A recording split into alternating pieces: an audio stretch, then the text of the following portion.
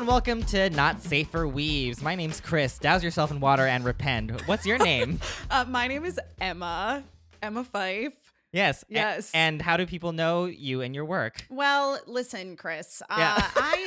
I started off really honestly as a Sailor Moon podcaster. That was kind of my intro into the world of broadcasting, and then branched out, got involved with AfterBuzz TV, and moved on to Collider, Schmoes, Screen Junkies. If there is an internet news outlet that reports on entertainment, I have probably been on camera for them. Hell yeah. You might know me, Emma, from Funimation, from Nerdist, and primarily from being at BuzzFeed for 3 years. I also have an anime show on Gamma Ray TV. I've also been on Collider Games and Freeform TV now and again. Let's tell the people what this podcast is about. Yeah, so why should people listen to this podcast out of the multitude, the ocean, the universes of podcasts? Okay, well, let's start perhaps with a little story about how this podcast came to be. So I was perusing Twitter, as one is wont to do, and I came across a tweet by our mutual friend, Danny Fernandez, who is, like show running, or she sold a show to HBO Max, so not a big deal or anything like that. And is writing on Netflix. Exactly. So, she's doing okay, shall we say. Danny is somebody that likes to be very open about stuff in her life. And she had basically had this tweet that said, oh, don't at me about X, Y, and Z. Oh, unless you're going to send me good Vegeta and Bulma doujinshi, in which case, please send it to me. And I went, hi, I want people to send that to me too. Because I feel like when you mutually discover that somebody else is into doujinshi, anime is one thing. I think that more so nowadays, anime and manga is coming more into the mainstream. Absolutely. But when you find out that people are into those deep cuts, searching the dark web for some good illustrated butts, just being out and proud about it, Yeah, exactly.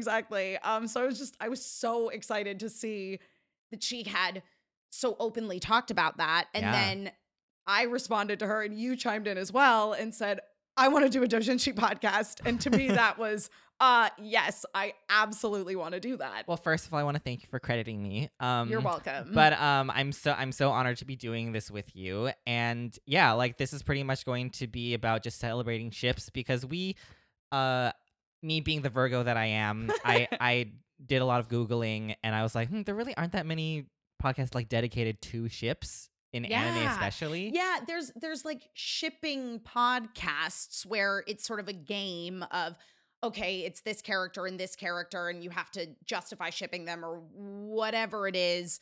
But in terms of exploring different established ships that people are into, whether they're popular ones or rare pairs, if you will, it is kind of a vast desert of nothingness with just a couple little oases. Is that the correct plural of oasis? I love. Well, I mean, I was just reeling about the whole desert metaphor. So it's fine. Thank you so much. It's great. Yes.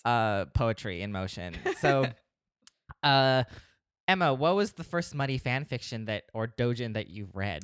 Okay, so let's see. I think the first one that I ever read. Oh, I know exactly what the first one I ever read was. Okay. So as we get deeper into the show, we'll cover a bunch of different terms that come up repeatedly when you're reading fan fiction or doujinshi that you might see in tags, et cetera, et cetera. So if this isn't making sense to you right now, stick with us. It'll be explored thoroughly. It'll be all right, kids. It'll be all right. But so of course, a lot of the time when people are starting out in the fan fiction world, particularly women, I think, you start in the realm of the Mary Sue, which is basically it is a self-insert character most of the time, even when it's not. You know what I mean? Sure. Like an author might just say, this is my original character, but really what is it is you're projecting yourself onto that character. Right. Like think about kind of like the persona protagonist, right? Like they're a Mary Sue because you just speak through them. Exactly. But a Mary Sue character, and it comes from an old Star Trek fan fiction, actually, where it was like a Lieutenant Mary Sue or something like that. I didn't know that. Oh, yeah, that's where Mary Sue came from. And for the most part. And there's the male versions as well. They usually call them like Gary Stews. Oh, that's funny.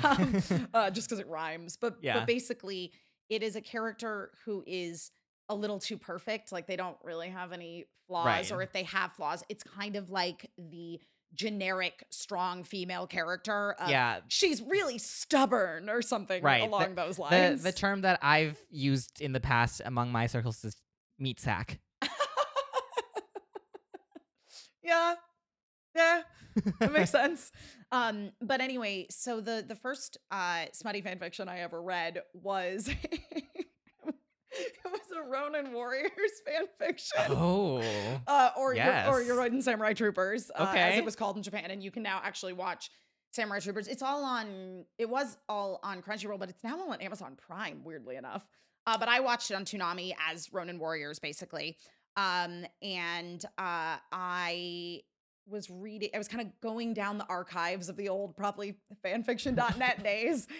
And I read one so in that show, there's not a whole lot of women characters. So basically this fanfic that I read was it was like a whole mansion full of Mary Sue's. Nice. And it was a multi-chapter kind of thing. So I didn't really know what I was getting into, but then like I got to a scene where there was one girl in the house who was sort of the bad girl, the more sexually promiscuous one, who was hooking up with Kento, the guy that wears the orange armor Right. in Ronin Warriors, Yeah. and like full on described a blowjob. And I was like, I don't Whoa. know if I should be reading this, but obviously I kept reading. Yeah. So that was definitely the first smutty fanfic I ever read. And then I also, in that same sort of breadth, read some like Sailor Moon crossovers with Ronin Warriors. Yeah. Oh, I Because love there's it. 5 and 5. I mean, at the time, it was basically 5 and 5 because we hadn't gotten any of the Sailor Moon S or Supers, or we didn't even get stars until a couple years ago here, really officially. So yeah. Listen, I love a good crossover Yes. in whatever form, official or not official. 100%. And then as far as Dojin goes, I think the first one I ever read was, did you ever play that game, Ragnarok Online? Yeah, of course I did. Of course. So for whatever reason, when that came out, there was a ton of like very male gazy kind of tentacle Right. hentai kind of stuff. So that was definitely the first like Ah, sexy Dojin I ever read. fortuitous. Just straight to tentacle porn. Hey, you know what? Gotta dive right Yeah. in. What Gotta dive about right you, in. Chris? I would say that okay. I have to say I'm usually a very like visually stimulated person, and Sure. so I think the only fanfics that I've actually read were of I was checking out like Phoenix and Edgeworth, I believe, Okay. from Phoenix, right? Yeah. Because I mean they're both very beautiful. Very beautiful, very attractive. The Dojin that I read, this was probably quite a few years before I found like text fan fiction. Sure.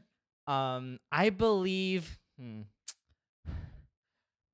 I want to give a less basic answer, but it is Hey, be basic. yeah, but Be basic and I proud mean of it. it's not safe for weeb, so I guess yeah, we Yeah, can be basic. exactly. So it was a Narusaso Dojin. Of course. I mean, they're out there. Yeah, I mean They're easy to find. like I think like a lot of people gravitated towards it. Not just because they kissed in Sure. the first episode, right?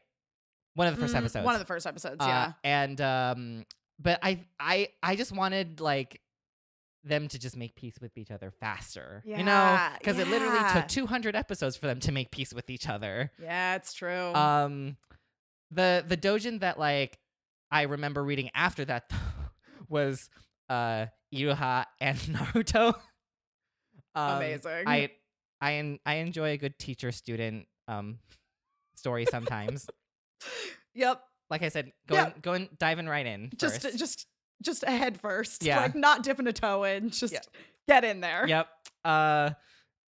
And have you written fan fiction before? Have you do you have a first smutty fanfic? Well, you want again to have the most basic of answers. Oh. So, one of the first things, like pieces of fiction I consumed where I can remember really actively getting into shipping, and it is the most basic of answers, but it's Final Fantasy VII Between between Cloud and Tifa. great. Yeah, because that scene, and this is spoilers for Final Fantasy VII, so, you know, if you haven't played Final Fantasy VII, what is wrong with Yeah, you? sorry that you haven't played it in like 10 years. Exactly. So sorry. But, and of course, like, I'm that kind of person that, like, I love to go on these deep research binges. So basically, in the game, there's a scene towards the end of the second disc where you're about to go into the like final boss dungeon, basically, and yes. everybody goes away for a little while, Right. except Cloud and Tifa, who stay behind at the Highwind. Right. And then there's that scene between the two of them, like down on the ground.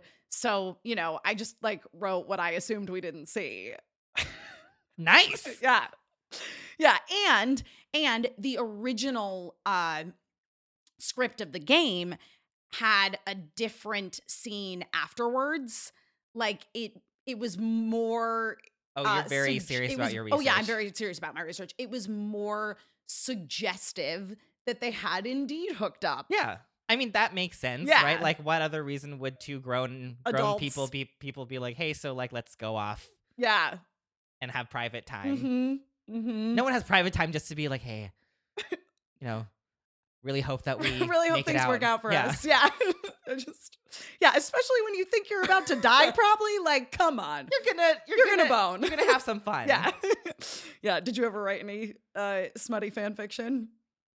I can't say that I have, like, until recently, actually. Yeah. Like, it was really one of those things where I was just so embarrassed to like create for myself, and Yeah. I think just in general, I was very afraid and like unsure of my ability to write something good. And me, again, being a Virgo, I have a tendency of being like, well, if I can't do it well on the first try, why even try? Right. But thankfully, from listening to Thirst Aid Kit, shout out to Thirst Aid Kit, because Yes. they are kind of like an inspiration to us. I did write my it's not an anime fan fiction, but I wrote a fan fiction between me and John Cho. Oh my God. And it was great. It wasn't even that smutty. It was just like Yeah. sweet and like Yeah. suggestive. It was the foreplay part. I tend to write what I think AO3 or Archive of Our Own, which is a big fan fiction Yes. mecca, would classify as mature rather than explicit. Like, Yes. the way I write, it's very obvious that characters are having sex, but it's not like I'm spending hours describing dicks. Right. I mean, like there really isn't that much fun to like just No. reading about like, oh, he put his thing in the thing. Yeah, yeah. Like I also agree with you. I think that's kind of an agreement that we've had like for this podcast, is just like Right. when we don't need to talk about like No, I mean we're discussing explicit material, but we're not giving you a play-by-play of what's going on. that's not really interesting to me No, anyways. it's not. Yeah, I think it's more about like exploring these various ship dynamics that come up in the pieces of work that we're talking about, how true they are to canon, and like what you're getting out of them as a fan, because that I think is a big thing about like why we create this kind of stuff. Yeah. Be it of the, you know, pornographic variety or not, or even just the mature content or not. It's creating fan works serves like a really big purpose, I think, in fandom, and also just in like your development as a human being. Absolutely. Like I was about to say that I think that this is actually a very healthy way of expressing desire, Yeah. especially amongst not to go off of stereotypes, but you know, No, yeah. with weebs, most of us, we tend to not have felt very attractive when we were growing up. Yeah. I definitely didn't. And like it's nice to have like a safe place or a safe medium to express yourself with. Yeah. And also, I think, you know, a big part of it for me as a young woman, as a teenager, Yes. coming into womanhood, if you will, a lot of it for me was like about exploring my own sexuality Yeah. in a really safe, good way. Yeah. I've been watching a lot of the Netflix show Sex Education. I don't know if you've watched it. No, it's great. Amazing. I wish I had a Me show too. like Oh my that when God, I was me a too. teen, because It's just a super realistic portrayal of teenagers. They're mostly nice to each other. When they're mean to each other, you understand their motivation for being mean to each other, even if it's stupid because they're teens. So sometimes it's stupid. And just how openly they talk about like human sexuality on it. And obviously, a lot of that is anchored in Gillian Anderson's character, who is a sex therapist. Yeah. But yeah, it's such a good way to like get to know yourself so that when you are in a situation where you are getting involved with somebody sexually, like you don't feel as I I think I don't want to say you don't feel as vulnerable because obviously it's a very vulnerable thing. Yes. But there is a level of okay, like I've thought about this before, I've sorted through this. I have an idea of what my boundaries are. Right. Yeah. So, yeah. Again, fan works. They're good for you. You should write fan fiction. You should read fan fiction. You should read doujinshi because it's fun. So, Chris, before we get into sort of the meat of what our podcast is going to be about, I think we need to talk about what doujinshi actually is. Yes, that's very true because a lot of people, we want to be very inclusive of people Yes. wherever they are in how How deep they are into the fandom world. yeah, how deep they are in this pool. Yes. This ocean. It is a deep, deep ocean. It's an ocean. In fact, we're probably not even in the deepest depths of the ocean It's ourselves. It's like Star Ocean Up in Oh my this. God, now I want to do some Star Ocean shit. Let's do it. Yeah, so we tend to think of it as mostly comics and manga, but doujinshi just refers to any self-published work, including magazines, light novels, and even novels. And it's usually the work of amateurs, i.e. you and me. Yep. Though sometimes pros participate as well as a means of publishing work that they couldn't within the regular industry, right? Right, absolutely. I mean, it's not certainly universally true that all doujinshi is adult in nature, but certainly there are creators out there, be they animators or other mangaka, that do publish doujinshi so they can get into some kind of sexy stuff. Yeah, I like to think of it as like fan art, but like a lot more intense. Yeah. And with words. Yeah, definitely. And doujinshi is usually like created by groups of creators who Yes. refer to themselves as doujinshi circles. And Ooh. sometimes those, well, it's kind of like the fan subbing groups. So Crunchyroll, big distributor of anime, they started off as like a fan subbing group, but Right, then they did. now they professionally distribute a ton of anime. The same thing sometimes happens with doujinshi circles. If any of you guys are familiar with the mangaka collection of mangaka or manga creators. Mangaka is, because usually manga is like written and illustrated by the same person. It's unusual for there to be separate artists and writers, even though that is the standard practice in like Western comics. But sometimes you do have like groups of creators that work together. A famous example, of course, being Clamp, who started off as a doujinshi circle. They bringing it back to Samurai Troopers or Ronin Warriors. They definitely made some Samurai Troopers doujinshi, as well as Devilman. Oh my God, they had That's right. Yeah, they had some Devilman doujinshi that is pretty. It's wild. And look at them now. Look at them now. And also like. Couldn't we argue that like that Tsubasa Chronicles is technically like a doujin of their past works? Technically, yeah. Right? I mean, it's just a collection of, they brought in characters from their past works and put them in an alternate universe. Pretty Yeah. doujin to me. Yeah, it definitely is.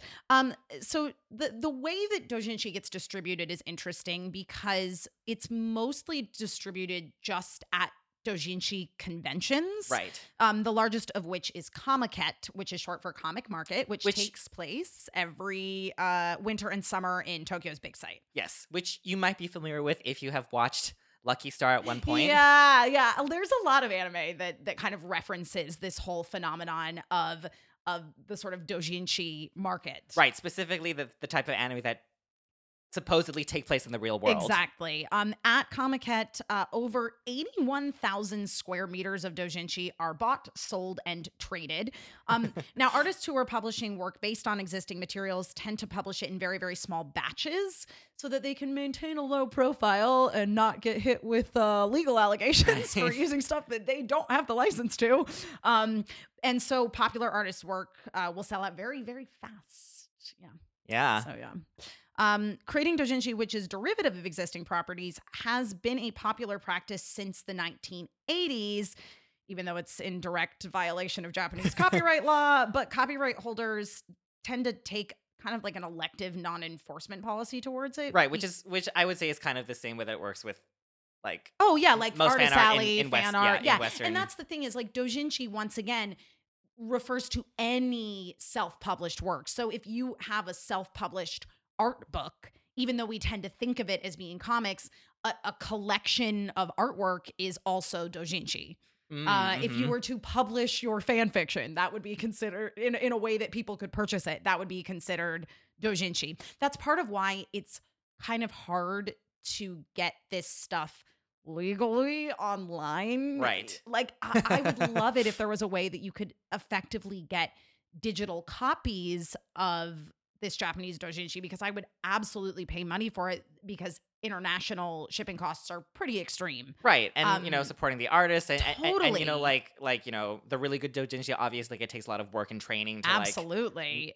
make good stories and to make good art. But if you start getting into the world of digital distribution, then that kind of crosses over the line into mass market distribution. Absolutely. At which point the publishers who own the license or copyright to the original source material, they have grounds to kind of persecute you. So yeah, like I don't know if we'd consider like certain like a video game media a doujinshi, but like that kind of makes me think about Pokemon Uranium when it came out. Sure. Yeah. But this also makes me think about how this is very similar to like fan art. I mean, it crosses over with fan art in a way, because it's a great way for artists to kind of like build a following. Absolutely. By using, original non-original characters. Right, because you're attracting something that has an existing fan base, and that is part of the reason why these publishers and people that own the copyright to these materials largely ignore these doujinshi artists. Right. Because they're like, well, it gives those would-be mangaka a chance to practice. Right. And also to build a bit of a following. And it is pretty common for the really good doujinshi creators to get the like go ahead and the licensing and the money to then create their own stuff. Exactly. So yeah, that's part of the beauty of creating fan work. So once again, doujinshi does not have to be based on something that exists. It just so happens that a lot of it does. Right. There's also this very incorrect Western perception that it is all, number one, based on existing properties, and that it is all of a varying degrees of pornographic nature, which just isn't right, though, unfortunately or fortunately, with this podcast. We're sort of perpetuating that idea, because largely that's the kind of stuff we're talking about. Yeah. But there's a lot of doujinshi that's pretty pure. Right. Yeah. We'll be covering some of that too, but we're here to talk about the stuff that you can't put in the main storyline. Yeah. Do you want to move on to just talk about how like the things podcast are going to work? Yeah, absolutely. So so basically the whole idea behind the podcast is, it's going to be the two of us, and then sometimes we will have guests, friends of ours who are also weebs and into this weird little fan works world that we are, or forced into this fan works world by us. Forced is not correct, but have expressed like a curiosity about it, even if they're not necessarily like actively into it right now. We will hold their hand as we jump off the deep end with them. Yes, absolutely. No, it's super fun. And for me too, like this is going just slightly off topic for a second, but like I'm excited about this podcast, like connecting me to more people that have more resources for finding doujinshi, because it's there, but you got to dig for it a little bit. That's really what this podcast is for the both of us. It's really just so I can expand my personal Dojinshi database. Yeah, I have like a gig left on my computer. Yeah, absolutely. I got this. And especially if you know any creators that have like sites to sell their product digitally, please like send me to it. I would love to support them. Yes. But anyway, so we're basically going to be talking about different series, different ships. We'll break down whatever ship it is that we are covering, some fan works material on that episode, and just kind of get into why we, or whoever our guest is, because they get to choose which ones they're going to do. Yes. Why they're into whatever ship it is, why people might ship those particular characters, because usually even the rare pairs don't come out of nothing. Yeah. They usually make some type of sense. And so we're going to be talking about the series, the ship. Then we're going to hopefully get into like a dojinshi or two about that particular ship.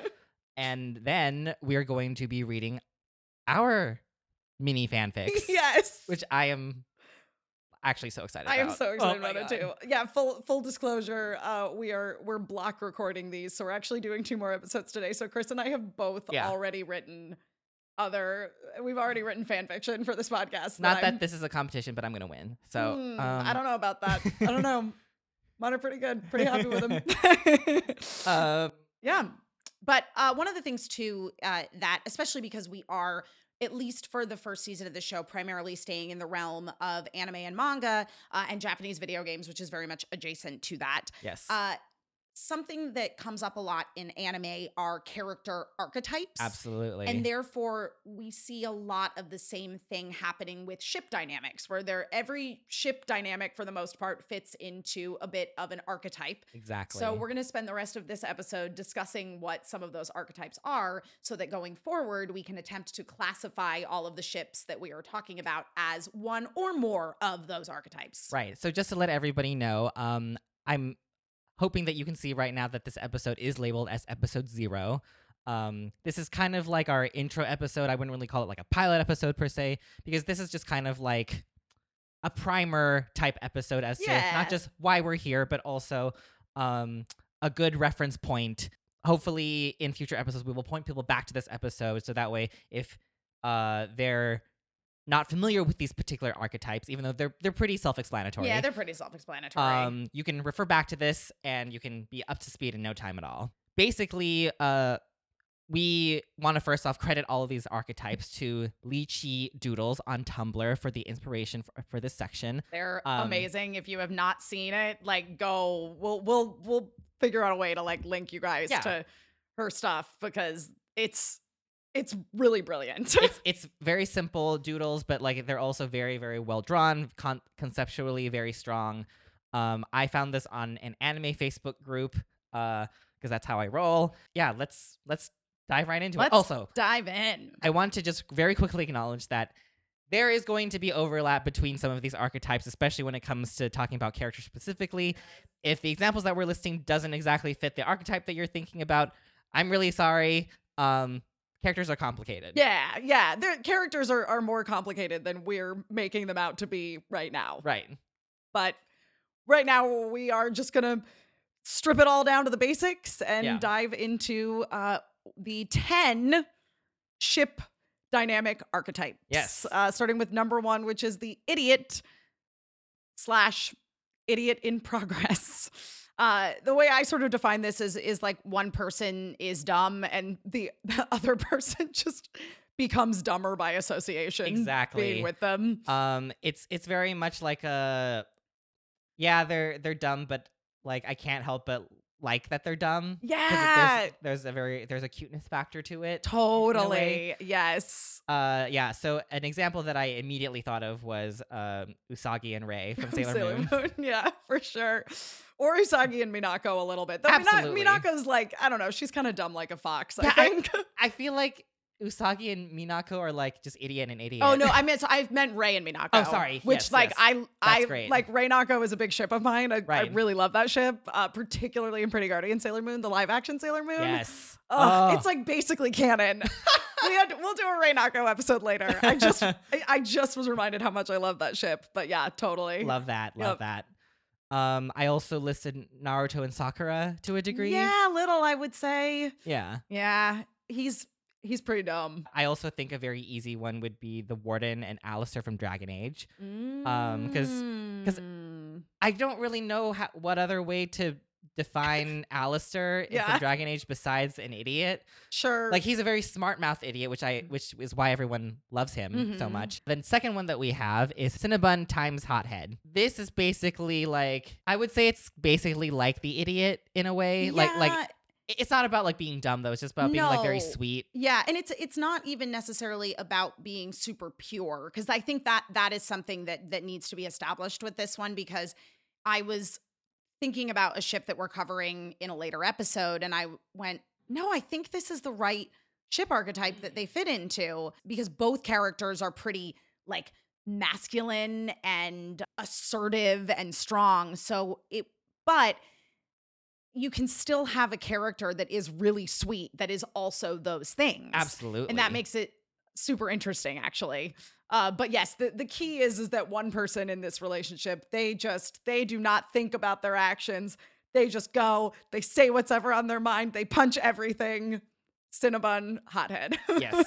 So some examples of this, and spoilers, this is one that we're covering that I was thinking about is like Kirishima and Bakugo. I mean, how could we not? From My Hero Academia. Not? I mean, how could we not cover that ship, number one? But that was the one that it took me a little while, but I realized, I was like, oh no, this is a Cinnabon Hothead ship for sure. Yeah.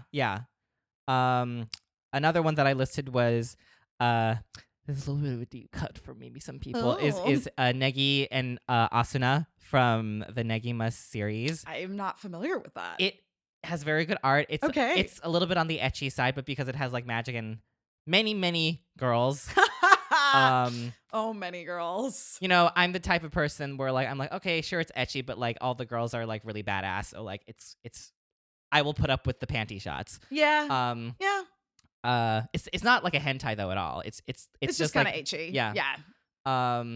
Yeah. So yeah, Asuna is a major hothead. Like her whole shtick is also like just hitting things with her weapon until it goes away. And then Negi is just like, you know, a very pure, kind of too young to be dating any of these girls type of person. Got it. I understand. But he's, you know, good old harem anime. Yeah. But he's also, you know, like very like forthright and very honest and very, you know, hardworking. Like, yeah, he's one of those like, oh, I'm like a young prodigy and I have enough credentials to be a professor even though I'm a teen. Yeah, for sure. Yeah, I think that this is a ship type that comes up quite a lot in harem anime, as well as the third archetype, which is the delinquent / oblivious nerd or ex-oblivious nerd. I don't know how to the cross symbol. It's an X. It's an X. You know what we're talking about. You've seen it before if you've ever like Googled a ship tag. Yeah.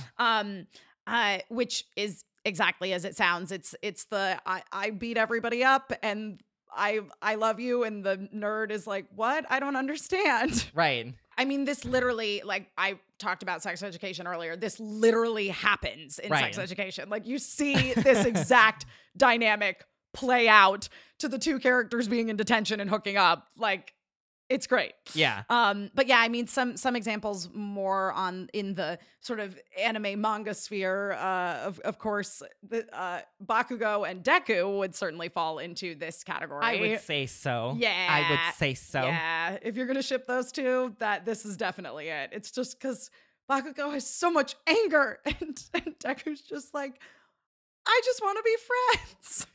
And I don't know if you have like a different category to put the ship under, but like the closest that I could come was Phoenix and Edgeworth for this one. Like I don't like Edgeworth isn't the type of person that's like physical per se, but but Edgeworth does have a lot of trouble expressing his feelings. Yes, that's really what it is.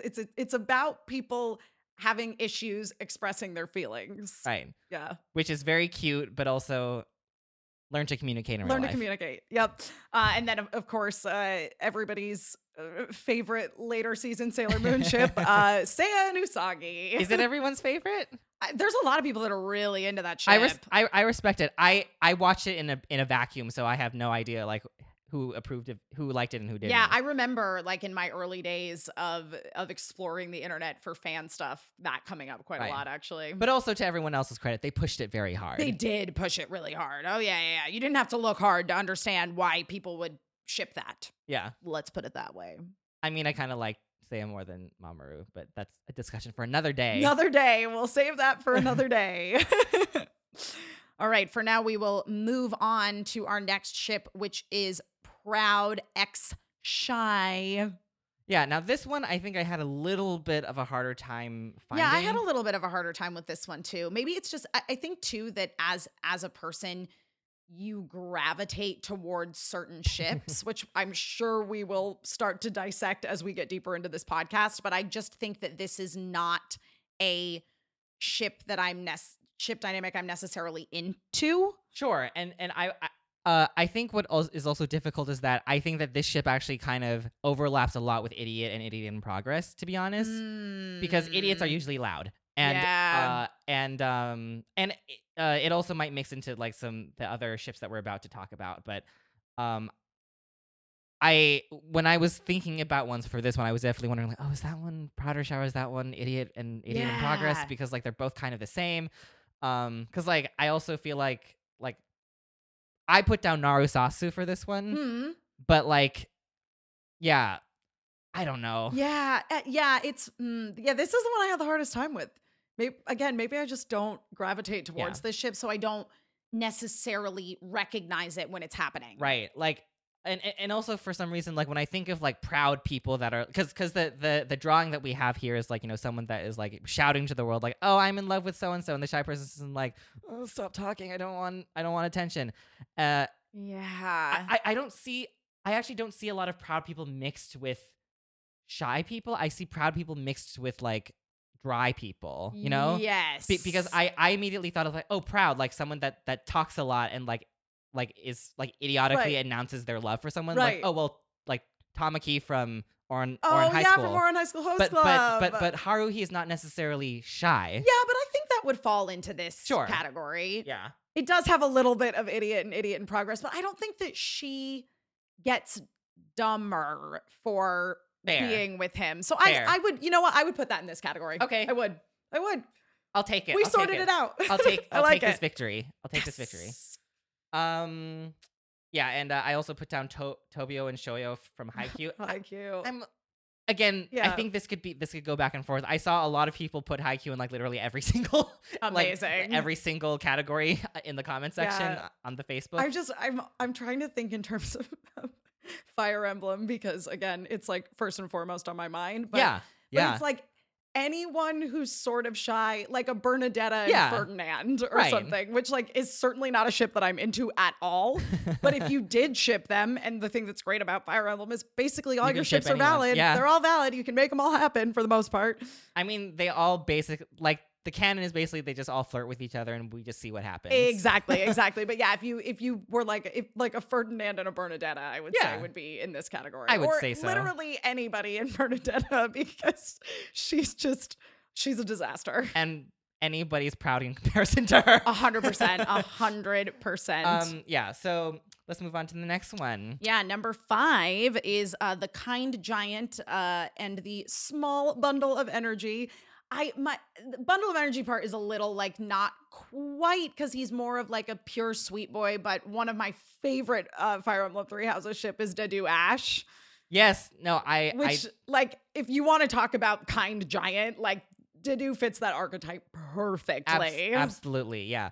Like I definitely saw this and I was like, oh well, what about what was the name the other giant that likes to eat? Oh, Raphael. Yes, thank you. Raphael. But I do think that when we talk about the Kind Giant archetype, we mostly think about how like they're big and more quiet than Raphael. Even though like I'm like if you want to put Raphael in this, that's great. That's totally great. But like what I think we're on the same wavelength about this. And I will argue for you for the whole small bundle of energy for Ashley because you know we've seen a lot of his interactions where he gets really excited about certain things. That's true. He's super nerdy about night stories Oh and yeah, hero you know stories. what? You're right. You're talking me into this. Right. And I definitely found that the most charming part about him when like Yeah. he kind of I have to yeah. tell you, I like basically all of Ash's support Yeah. conversations. Yeah, no, and they're great. kind of ship him with anyone. Like He's so great. he's super shippable. He's very very sweet. Yeah.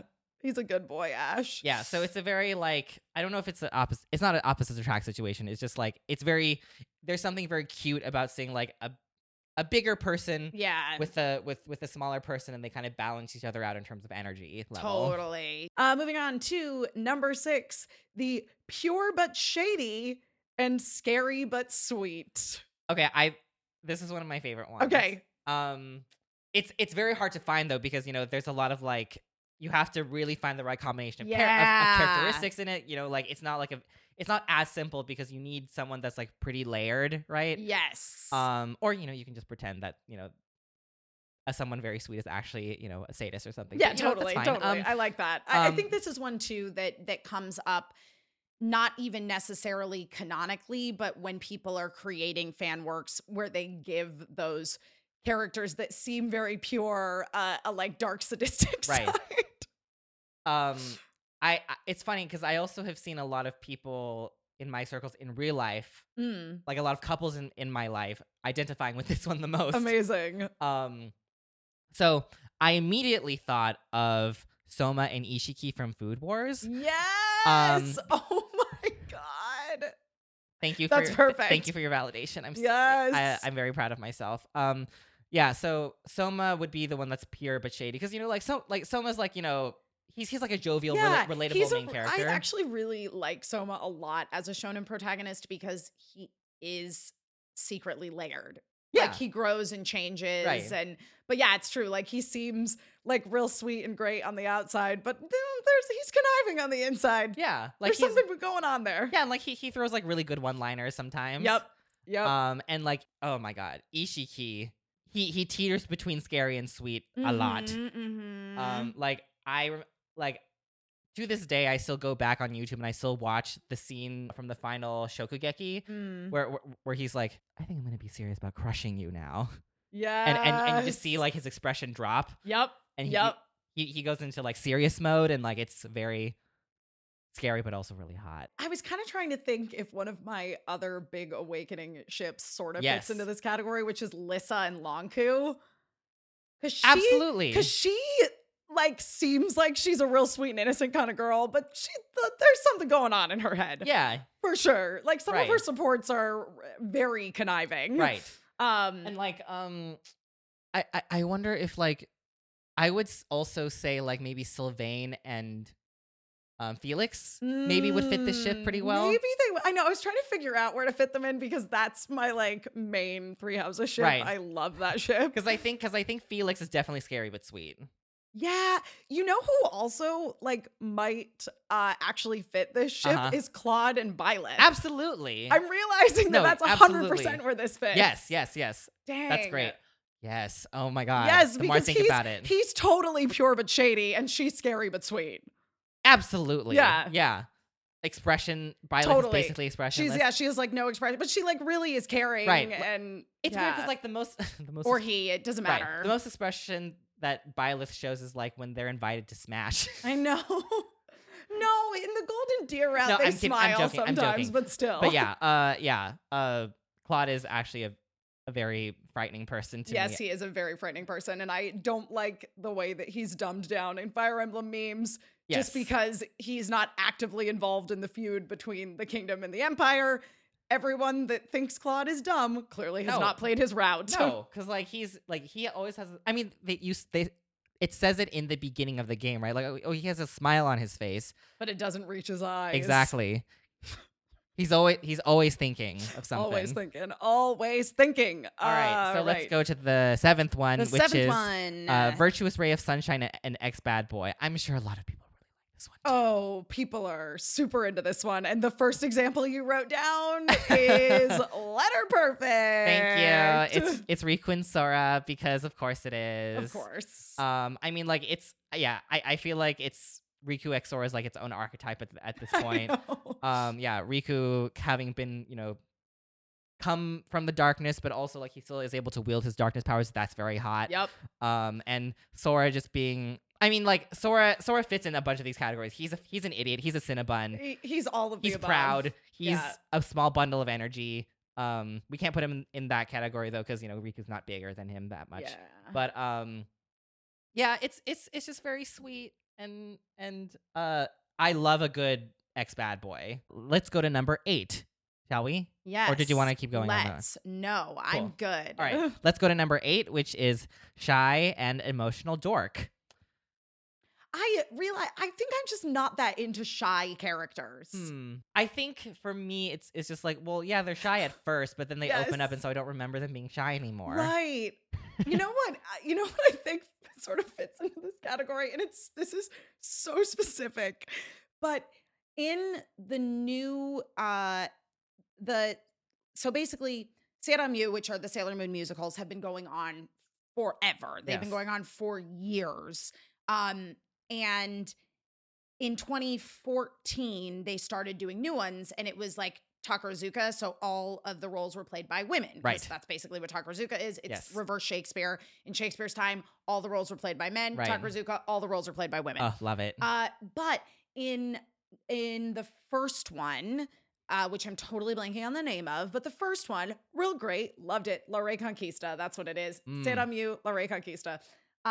It covers the first story arc of Sailor Moon, and in it, they, as they did in Sailor Moon Crystal, address the idea that it's canonical that in the past, in the Silver Millennium, that it was a Jane Austen quintuple wedding, that all of the inner Sailor Guardians were involved with all of Prince Endymion's dudes, who end up being the Shitano, who are working for Queen Beryl in the present day. Yes. So in La Reconquista, there's like this great storyline about Ami and Zoisite that is so cute that I think fits perfectly into this. Oh yeah.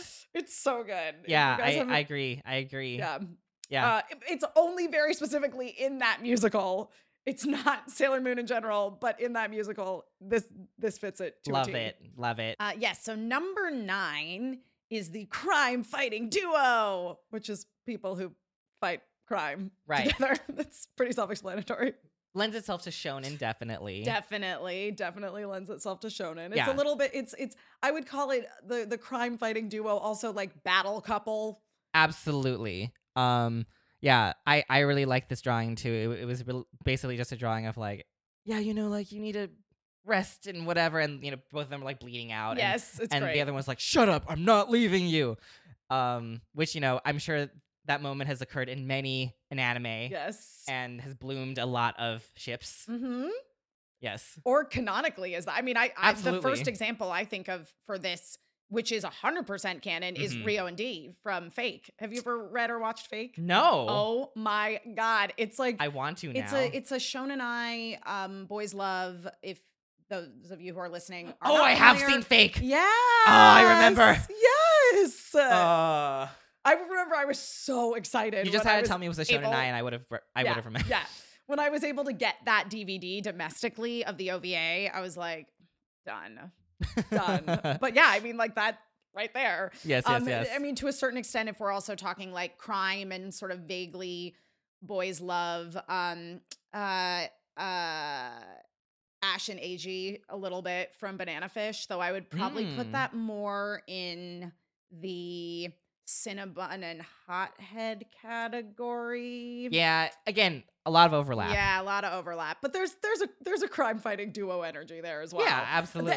It's that exact energy of, like you were saying in the drawing, of like one of them is bleeding out and it's like, I'm not gonna leave you behind kind of thing. Yeah. So yeah. It's totally very hot. It's very hot when that happens. Yep. I also put down like Uryu and Ichigo from Bleach, maybe. Yeah. Yeah. I support it. And then, of course, last but not least, Oh, number 10, the classic Rival X Rival. Oh my God. Which this just comes up again and again and again. Oh my God.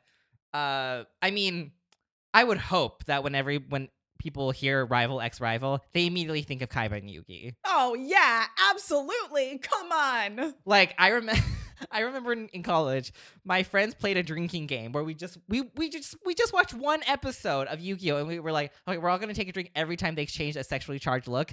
Everyone was fucking smashed by like minute 15. Correct. Yeah.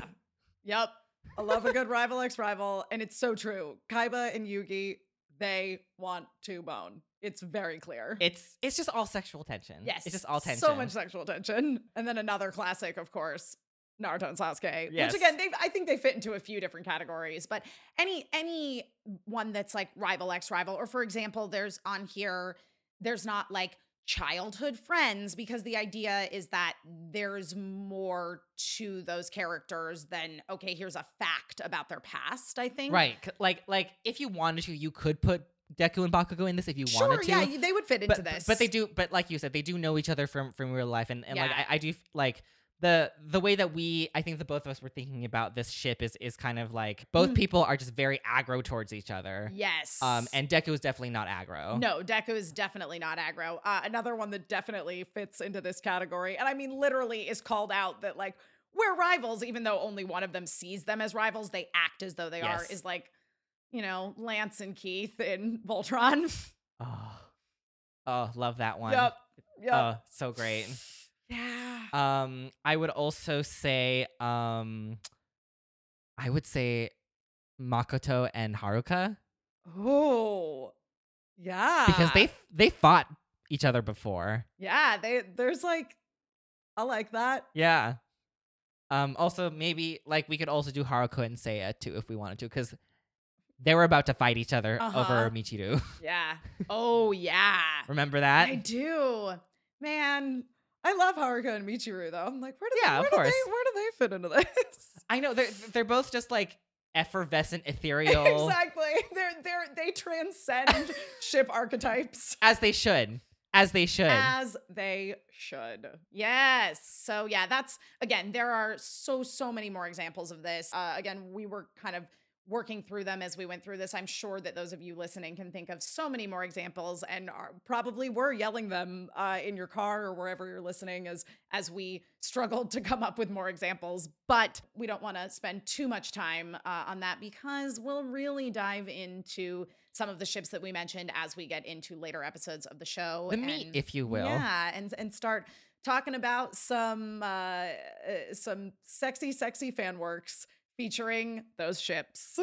And us, technically. And us. Yeah. We'll also be here. So there's that. So yeah, I think that about covers it for episode 0. If you made it to the end, congratulations. We're so thankful for you, and we can't wait for you to go in with a more clear head into the rest of our episodes after you listen to this. So hopefully you found this episode informative and transcendent. You know, we truly strive to be the Haruka and Michiru of the podcasting world, just effervescent beings that, you know, rose petals cut, you know, introduce us wherever we go. Feathers and sparkles everywhere. Yes. And a combination of violin and piano music. Be sure to follow us on Twitter at NSFWeebsPod. That is NSF, S as in snake, F as in Frank, Weebs Pod. F and S sound the same on the phone. This is something that I have dealt with my entire life, having 3 Fs in my last name, or alternatively, when you record them into a microphone and transmit them into someone's ears. And you can also email us at nsfweebspod@gmail.com. Also, thank you to my friend Jason Chu for our music. Check him out on Spotify and iTunes, or wherever you get your music. Wherever you get your music. His music is there, and it is very good. I actually fangirled a little bit upon finding out that your friend Jason Chu did a track for one of the end credit sequences in the show Warrior on Cinemax, which I am obsessed with, and I am particularly obsessed with the music that they use in the credits. So He did. He's very talented. He's really good. Show him some love. Check back soon, undisclosed sort of soon. We're waiting for things to clear with the iTunes store. That's how podcasting works. But very soon we will have our first official episode where we'll get more into the actual format of this podcast, featuring a guest, our very good friend Cheyenne Iwalu, who will be joining us to discuss her favorite Boku no Hero or My Hero Academia ship. Yes, and you should trust that we all know what we're talking about because we all were at the red carpet for the second movie. That is correct. We are allowed to say that now because yes, we it's are. on It's social media. happened. It's done. It's in the world We're now. basically certified My Hero experts. Yeah. Talking about a subject that Funimation told us specifically we could not talk about on the stream. Oh, okay. yes. Fair. In the meantime, Chris, where can the people find you? People can find me on all social media as One Winged Chris, like One Winged Angel, but One Winged Chris. Fantastic. And I'm at Emma Fife all over the internet, wherever Emma Fifes are sold. Be sure to, subscribe to the podcast, leave us a review. All that stuff helps us get boosted in the iTunes store. Yes. And we will talk at you all again next week. Bye, everyone. Bye.